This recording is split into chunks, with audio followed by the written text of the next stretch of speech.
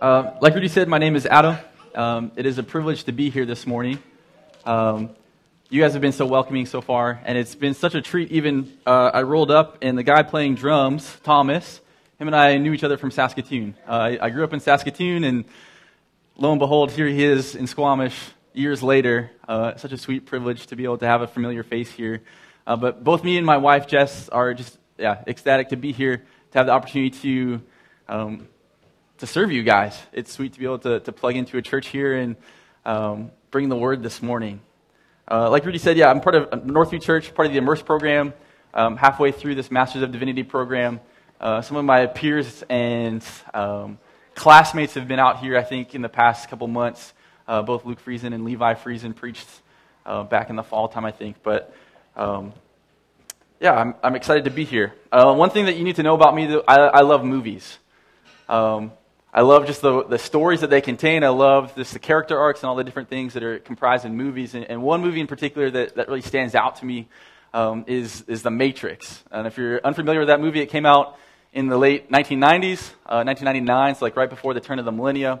And this movie was really focused on this dystopian future in which machines had kind of taken over the world. And so maybe this is probably the reason why they were worried about this in like 1999. That's why a movie came out about it, because like 2000 was right around the corner, and they were afraid that everything was just going to break down with computers. But you don't need to know too much about the movie, but the main thing that you do need to know is there's this main character named Neo. And at one point during the movie, Neo has a choice before him. He can take a red pill or a blue pill. And it's not necessarily the pill that matters, it's what the choice represented. The red pill, it meant that he was going to have his eyes open to the true reality that these machines had taken over. His eyes were going to be open to this unsettling reality, but it was the true reality in which he was going to have his eyes open to. Or there was the blue pill, and he could kind of remain in his mundane, content, ignorant life of just being like, okay, this is how it is. It's a simulated experience that he's going through. So he has a decision on his hands. Well, do I take the red pill and open my eyes to what is before me and the actual reality of what's happening, or do I stay ignorant in my content life of doing computer programming stuff? And for us, we look at this movie and we think, hey, what an easy choice to make. Like, you take the red pill. Like, you have your eyes open to the true reality of what's actually happening. It may be unsettling, like, hey, no, there's machines that have taken over the world, but I'm going to do my best to try and save it. As opposed to taking this blue pill of, okay, let's just stay in ignorant bliss. And so we think, okay, that's such an easy choice. But when we think about the Christian life, we have had our eyes open to the gospel reality of, like, what is the true reality about what we know to be true? And yet, we continually go back to this blue pill of choosing to, no, I'm going to ignore that reality. I'm going to continue to live in my sin. I'm going to continue to not live a life of obedience to God. And so today, that's where we're going to be. We're going to be looking at what does it actually look like to live for God, to make that choice, to take that one particular choice of living for God and not the flesh. We're going to be in 1 Peter 4 today. I know it's a little bit of a departure from where you guys have been at through the Sermon on the Mount in the book of Matthew, but I think this is a great text for us. So 1 Peter 4 is where we're going to be at. And you're okay, we're jumping right into 1 Peter 4. That's almost halfway through the book already. And so why are we going through the book of 1 Peter? I think it's important for us to know that it's so related to our current context and where we're living at. Of how do we actually live in a world in which we don't actually belong to? Like, the Bible refers to us as exiles and sojourners and strangers in this land. So how do we live in that reality? But also, how do we live in the reality of knowing that, like, we are ambassadors for Christ? We get our marching orders from Jesus and understanding, okay, we serve His kingdom, but we live in a different one. And so that's what this book of 1 Peter addresses. And I think it's beautifully summed up in 1 Peter 2, 11 through 12, before we get into chapter 4. And so 1 Peter 2, 11 through 12 says, "Beloved, I urge you as sojourners and exiles to abstain from the passions of the flesh, which wage war against your soul. Keep your conduct amongst the Gentiles honorable, so that when they speak against you as evildoers, they may see your good deeds and glorify God on the day of visitation." All that to say is that God cares about how we live. the way that we live actually matters. So diving into chapter 4, reminder, just the big idea, live for God and not the flesh. And so how do we actually accomplish that? We do that by leaving our sinful passions behind. We do that by bracing for the backlash. And finally, we do that by holding to the hope of the gospel. So those are the 3 points today. Point number 1 being, leave your sinful passions behind. So 1 Peter 4:1 says this, so since therefore Christ suffered in the flesh, arm yourselves with the same way of thinking. For whoever has suffered in the flesh has ceased from sin, so as to live the rest of the time in the flesh, no longer for human passions, but for the will of God. And so that we get this first command or action that Peter has given us. He says, arm yourselves with the same way of thinking. Having the same sort of resolve as Jesus himself, who suffered. And we're okay, well, why did Jesus suffer? There's multiple passages within 1 Peter 3 that talk about this. It says that for Christ also suffered once for sins, he himself being the righteous for the unrighteous, that he may bring us to God, being put to death in the flesh, but made alive in the Spirit. And then 1 Peter 2:24 says, he himself bore our sins in his body on the tree, that we might die to sin and live to righteousness. By his wounds you have been healed. And so we have this reminder that we too are supposed to have this same resolve, this same mindset that of Jesus, who he himself suffered. In his desire to live a righteous life, he suffered for our unrighteousness. And then we get to this interesting line at the end of verse 1 that says that whoever has suffered has ceased from sin. And you read that and it's kind of like, well, does that just mean like any general suffering that we go through in our daily life? Is that what he's talking about? Like, as long as you're suffering, you're free from sin. That's not quite what Peter means. There's a lot of debate about what this particular verse actually means, but understanding the context is really important. So in 1 Peter 3:17, when he's talking about suffering, he's talking about suffering for the sake of doing good things, for being obedient to Jesus. It says, for it is better to suffer for doing good, if that should be God's will, than for doing evil. So it's better to suffer than to sin, is basically what Peter is getting at. And so there's a lot of hot debate about what does that verse actually mean, and I think it's best summed up in saying that it means that those who suffer unjustly because of their faith in Christ have demonstrated that they are willing to be done with sin by choosing obedience, even if it means suffering. Thomas Schreiner is another biblical commentator, and he says this. He says, the commitment to suffer reveals a passion for a new way of life, a life that is not yet perfect, but is remarkably different from the lives of unbelievers. I think that's such a stark reminder that we are supposed to live differently as Christians. That it may actually bring suffering because we're choosing to live a godly life, but that we are supposed to have the same mindset and the same resolve of Jesus himself. And then we get to verse 2, and it seems like there is a little bit of an option here that we have. It talks about living the rest of your life, not as someone that gives into your human passions or desires, but that you're living for the will of God. And so while it seems that we have a choice, so that the call is actually quite clear as Christians. Like, you're supposed to depart from that. No longer living in that mindset of that lifestyle of those desires. And like Peter's not the only one that talks about that within the Bible. Paul is also very adamant about sin and our need to dispense from our sinful ways. In Romans 8:13, Paul says this. He says, for if you live according to the flesh, you will die. But if by the Spirit you put to death the deeds of the body, you will live.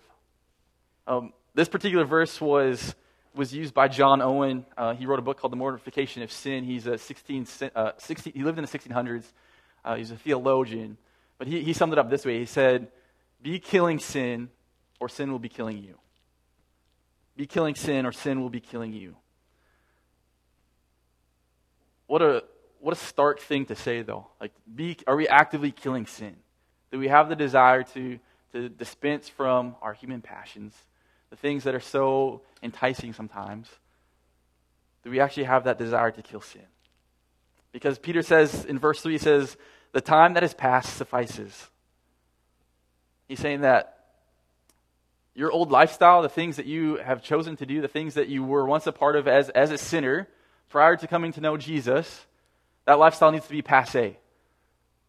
Like you had the free trial, you had the opportunity to indulge in those things. That free trial is over though. That 7-week free trial, however long you lived in your sin, that free trial is over because now you have received like the full package in Christ. Like you have the full subscription of an abundant life in Jesus. No longer this 7-week trial, but the 7-day trial, but you have the full package of an abundant life and flourishing life by knowing Christ. There's no need to go back. Like, why would you, like, don't let that subscription just keep rolling through and you're paying for it week and week again. But Peter lists these sins of sensuality and drunkenness and all sorts of debauchery. And when we see that, he was talking to a particular context and saying that these were often like state-sanctioned parties. Feasting was like the norm in the Roman Empire. Just going out, indulging in all sorts of food and drink and wine and sex. Like that was the norm. So if you think about if we were to have any sort of like civic holiday, whether it be July 1st, Canada Day, any sort of like holiday, like that would have been the norm. Just like feasts and festivals. But just think about that if you were to walk through, I think this is the main downtown street, and you see all the hoopla. Everyone's jumping from bar to bar to bar, and you're joining in with them. It's that same sort of enticement away and to do these things. And so he's saying, like, that way of living needs to be in the past. And you're like, hey, Adam, I understand. Like, that doesn't really happen anymore. Like, we don't have those same sort of enticements of like, hey, this is a Canada-based party that we're about to have. Like, it's not a civic-based party in which was super enticing. And I'd be like, yeah, you're right. Like, we don't have that sort of stuff anymore. I'd say we have it a lot harder. That sort of stuff arrives at our doorstep. It's in our house. You pull out your phone, you have access to all sorts of pornography on your phone. You can order alcohol to your doorstep if you want.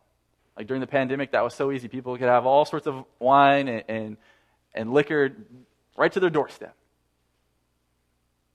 And so we think, okay, like this doesn't apply to us, but these sins have been bad all time. Like it's not just in the first century, but it's also in the 21st century. Where we have these lists of things that people like ourselves are so easily succumbed by. And so we need to think, do we have the conviction of verse 3 that we look to ourselves and we think that time has passed?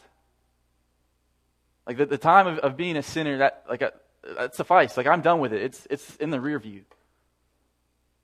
Like do we have that conviction of verse 3 that's saying that this time has passed? Like do we look at sin with seriousness in our life?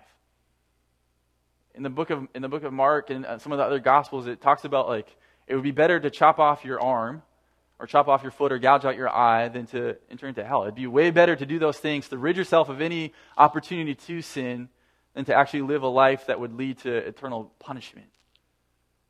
Do we look at sin that same way? Do we have that same conviction about sin in our own life?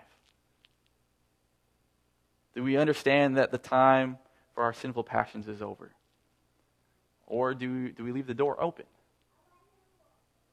Do we allow those things to call back at us, whisper in our ears of like, oh, this is actually pretty good? Or have we close the door on it? Sin is so enticing. Like obviously it's pleasurable because if it wasn't, we wouldn't do it. And yet when we continually sin, we allow ourselves to be swindled by it. And we get numbed by it. And we repeatedly go back to it because it's comfortable. And you're like, no, that's not me. I would never do that. I think it's a myth, but like a lot of people talk about when you put a frog in boiling water, it's going to jump out. And we too think ourselves, okay, like, yeah, anything that's dangerous or bad or sinful, okay, I don't want to be a part of that. Yet it also talks about when you put a frog in like lukewarm water and you start to turn up the temperature a little bit, it'll just boil itself to death. And I think sometimes that is our disposition, is that we're like, hey, this is kind of comfortable. It's not too hot. It's not bad. It's not terrible. Just a little sin. Just a little bit of pornography. A little bit of drunkenness. A little bit of lying. A little bit of stealing. Whatever it is, whatever you feel convicted by, we just allow ourselves to get comfortable in it. And our hearts will justify.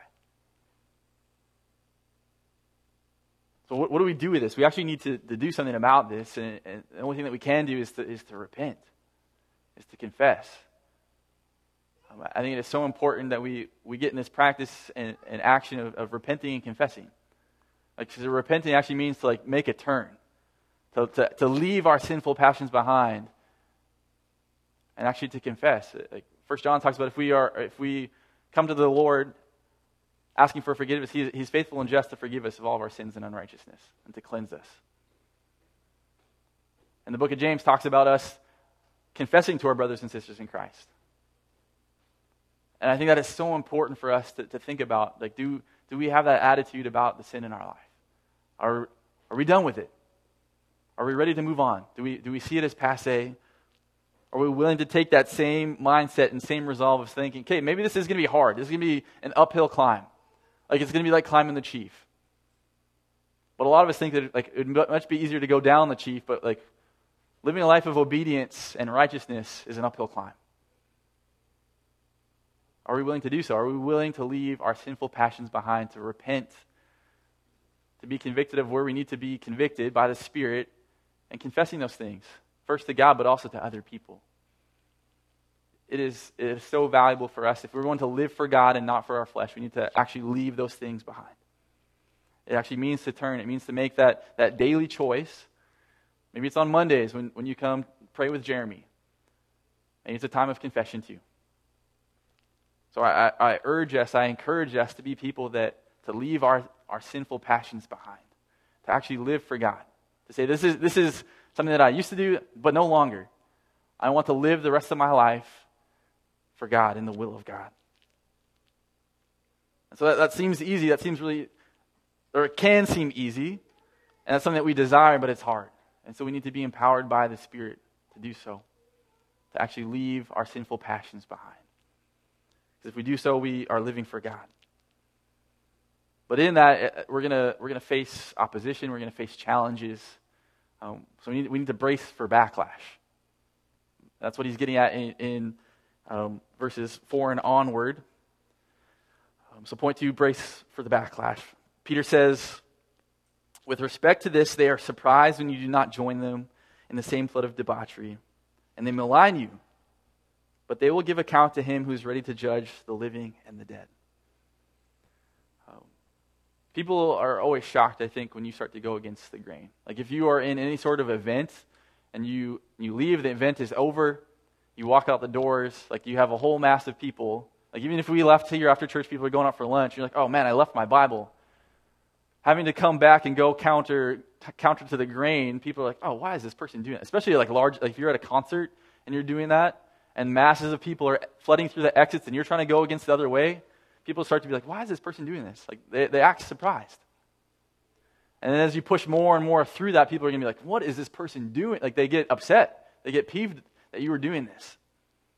And this is the image that Peter is trying to convey to us, is that like there will be surprise sometimes because you're opting to not do the things that you used to anymore. Especially for new believers, when you choose to live a life of obedience and to choose to follow Jesus, there's going to be questions of like, why do you live this way? I help serve at our young adults program at Northview, and in the month of June we typically do a camping trip with all of our young adults. So we go down to Osoyoos for the weekend.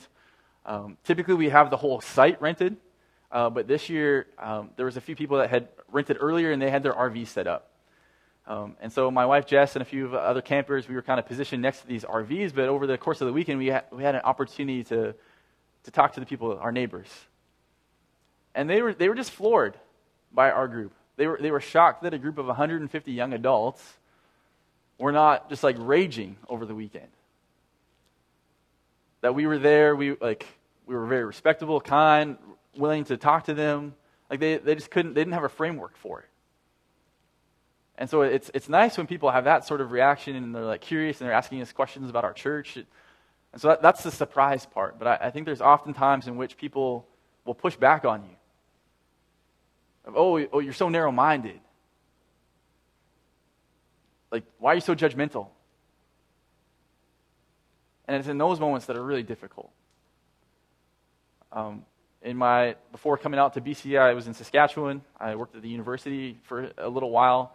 But I worked in College of Agriculture, and just the opportunity to work with some of my coworkers was challenging me because they had a lot of pushback for me of like, why do you believe these certain things about marriage or abortion or even how you spend your time or your money or like why do you want to get married?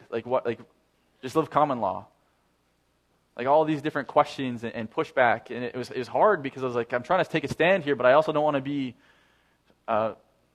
really I don't want to butt heads with these people. Like I want to show how to live graciously with them. And I think it's challenging because sometimes people just will malign you and will slander you just for the sake of being a Christian. Nothing that you say, nothing that you do. Like we're promised that we will be hated because the world first hated Christ. I heard a story recently about, I think this happened a long time ago, but Billy Graham, really famous evangelist, he was golfing with the president and these two golf pros at one point. And so the group of four, they went out, and these two golf pros were just so upset. Like the one guy, he just started cursing out Billy Graham, and it just was like, could not stand him. And so the other golf pro was like, oh man, like, Billy must have been pretty rough on you out there. And he's like, no, he didn't share anything about religion with me. I just had a bad round.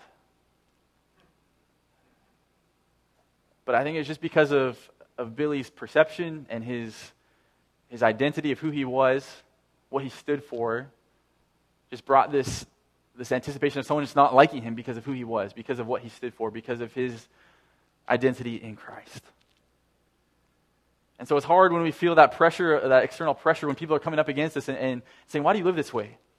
But Peter offers this one reminder for us in verse 4. He says, don't worry, they will give an account as well. They will give an account to the one that is ready to judge the living and the dead. So even though some of us will give an account to the people around us, like, hey, Rudy, why do you live this way? Bill, Bob, why do you live this way? Nick, why do you live this way? People will give and ask you to give an account here on earth, but there is a reminder for all of us that we will all one day give a heavenly account. And Peter's saying that's likewise for the people like ourselves, but it's also for people that oppose us, that have challenge for us. And so he's giving us hope. He's saying that let God take care of what he needs to take care of. It frees us up to not have to be like, oh man, I really just got to stick it to this person. It allows us to be gracious with them, to speak kindly to them, to point them to the truth. So what good does it do to always push back and push back? Like, I think there's moments to share and share the truth and speak kindly and winsomely to people, but we need to be reminded and hopeful to the fact that everyone will stand before Jesus one day. We will all give an account, and he will judge us. Because there will be justice that is served one day. And so are we ready to face opposition? Are we ready for the backlash when we start to go against the grain? Are we ready when people malign us and ask questions? Have you braced for the fact that actually living righteously, living for God, living an obedient life is going to come at a cost sometimes? Like, that's part of the unsettling reality. If you talk about Neo, choosing to take the red pill of like, hey, this is the reality that I'm stepping into. Have we braced for that? You guys have walked through the last couple of weeks, months, or maybe the last month, a Sermon on the Mount. What does it look like to live a flourishing life? The good life. And so we hear taglines like that, okay, the Christian life is the good life, but we think that it is a little bit different. Sometimes it's easy for us to think it comes with all the perks. It comes without difficulty. It comes without challenge. It comes without opposition. It comes without suffering. But it is clear within this passage that we are supposed to brace for that. We're supposed to brace for people opposing us. We're supposed to brace for suffering, but that we can hold strong because we know that Christ has done so likewise. So finally, I think to tie it all together, how do we actually make it through this? We need to hold to the hope of the gospel. In all that we do, we need to hold to the hope of the gospel. So in verse 6, this is how Peter, he concludes this section. He says, "For this is why the gospel was preached, even to those who are dead, that though judged in the flesh the way people are, they might live in the spirit the way that God does." And so this is another somewhat confusing section that Peter has written here. Like, what does it actually mean to preach the gospel to those that are dead? Like, are we going to like the local cemetery and just like preaching to the tombstones? No, it's key for us to understand that he's saying that preaching to the people that was preaching to people that now are dead. So when the gospel was preached to them, they were alive, but now they are dead. So that is what he means by that. He's saying that not preaching to people that are dead or spiritually dead, but people that when they were alive, they had the opportunity to hear the gospel. When they were alive, they had a response. They had an ability to respond and hear it and live as such. So why does Peter say this? I think it's because there's always going to be criticism about the Christian life. Like I said, there's always going to be questions about what happens. Like, why do you live this way? Why do you no longer partake in these things? But at the end of the day, I think the criticism comes because people look at us and say, okay, you're following Jesus, you're living an obedient life, but at the end of the day, your end is the same as mine. We both die. Like, the outside world looks at us, okay, like our end point is death. So like, why are you ridding yourself of having the opportunity to have any sort of fun in your life? But we need to understand that there is life beyond the grave, that there is hope beyond our physical life. That whatever we're going through right now, whatever hardship or difficulty or suffering or opposition that we're facing, that this is not the end. Like, when we die, it's not the end. That there is more to this life.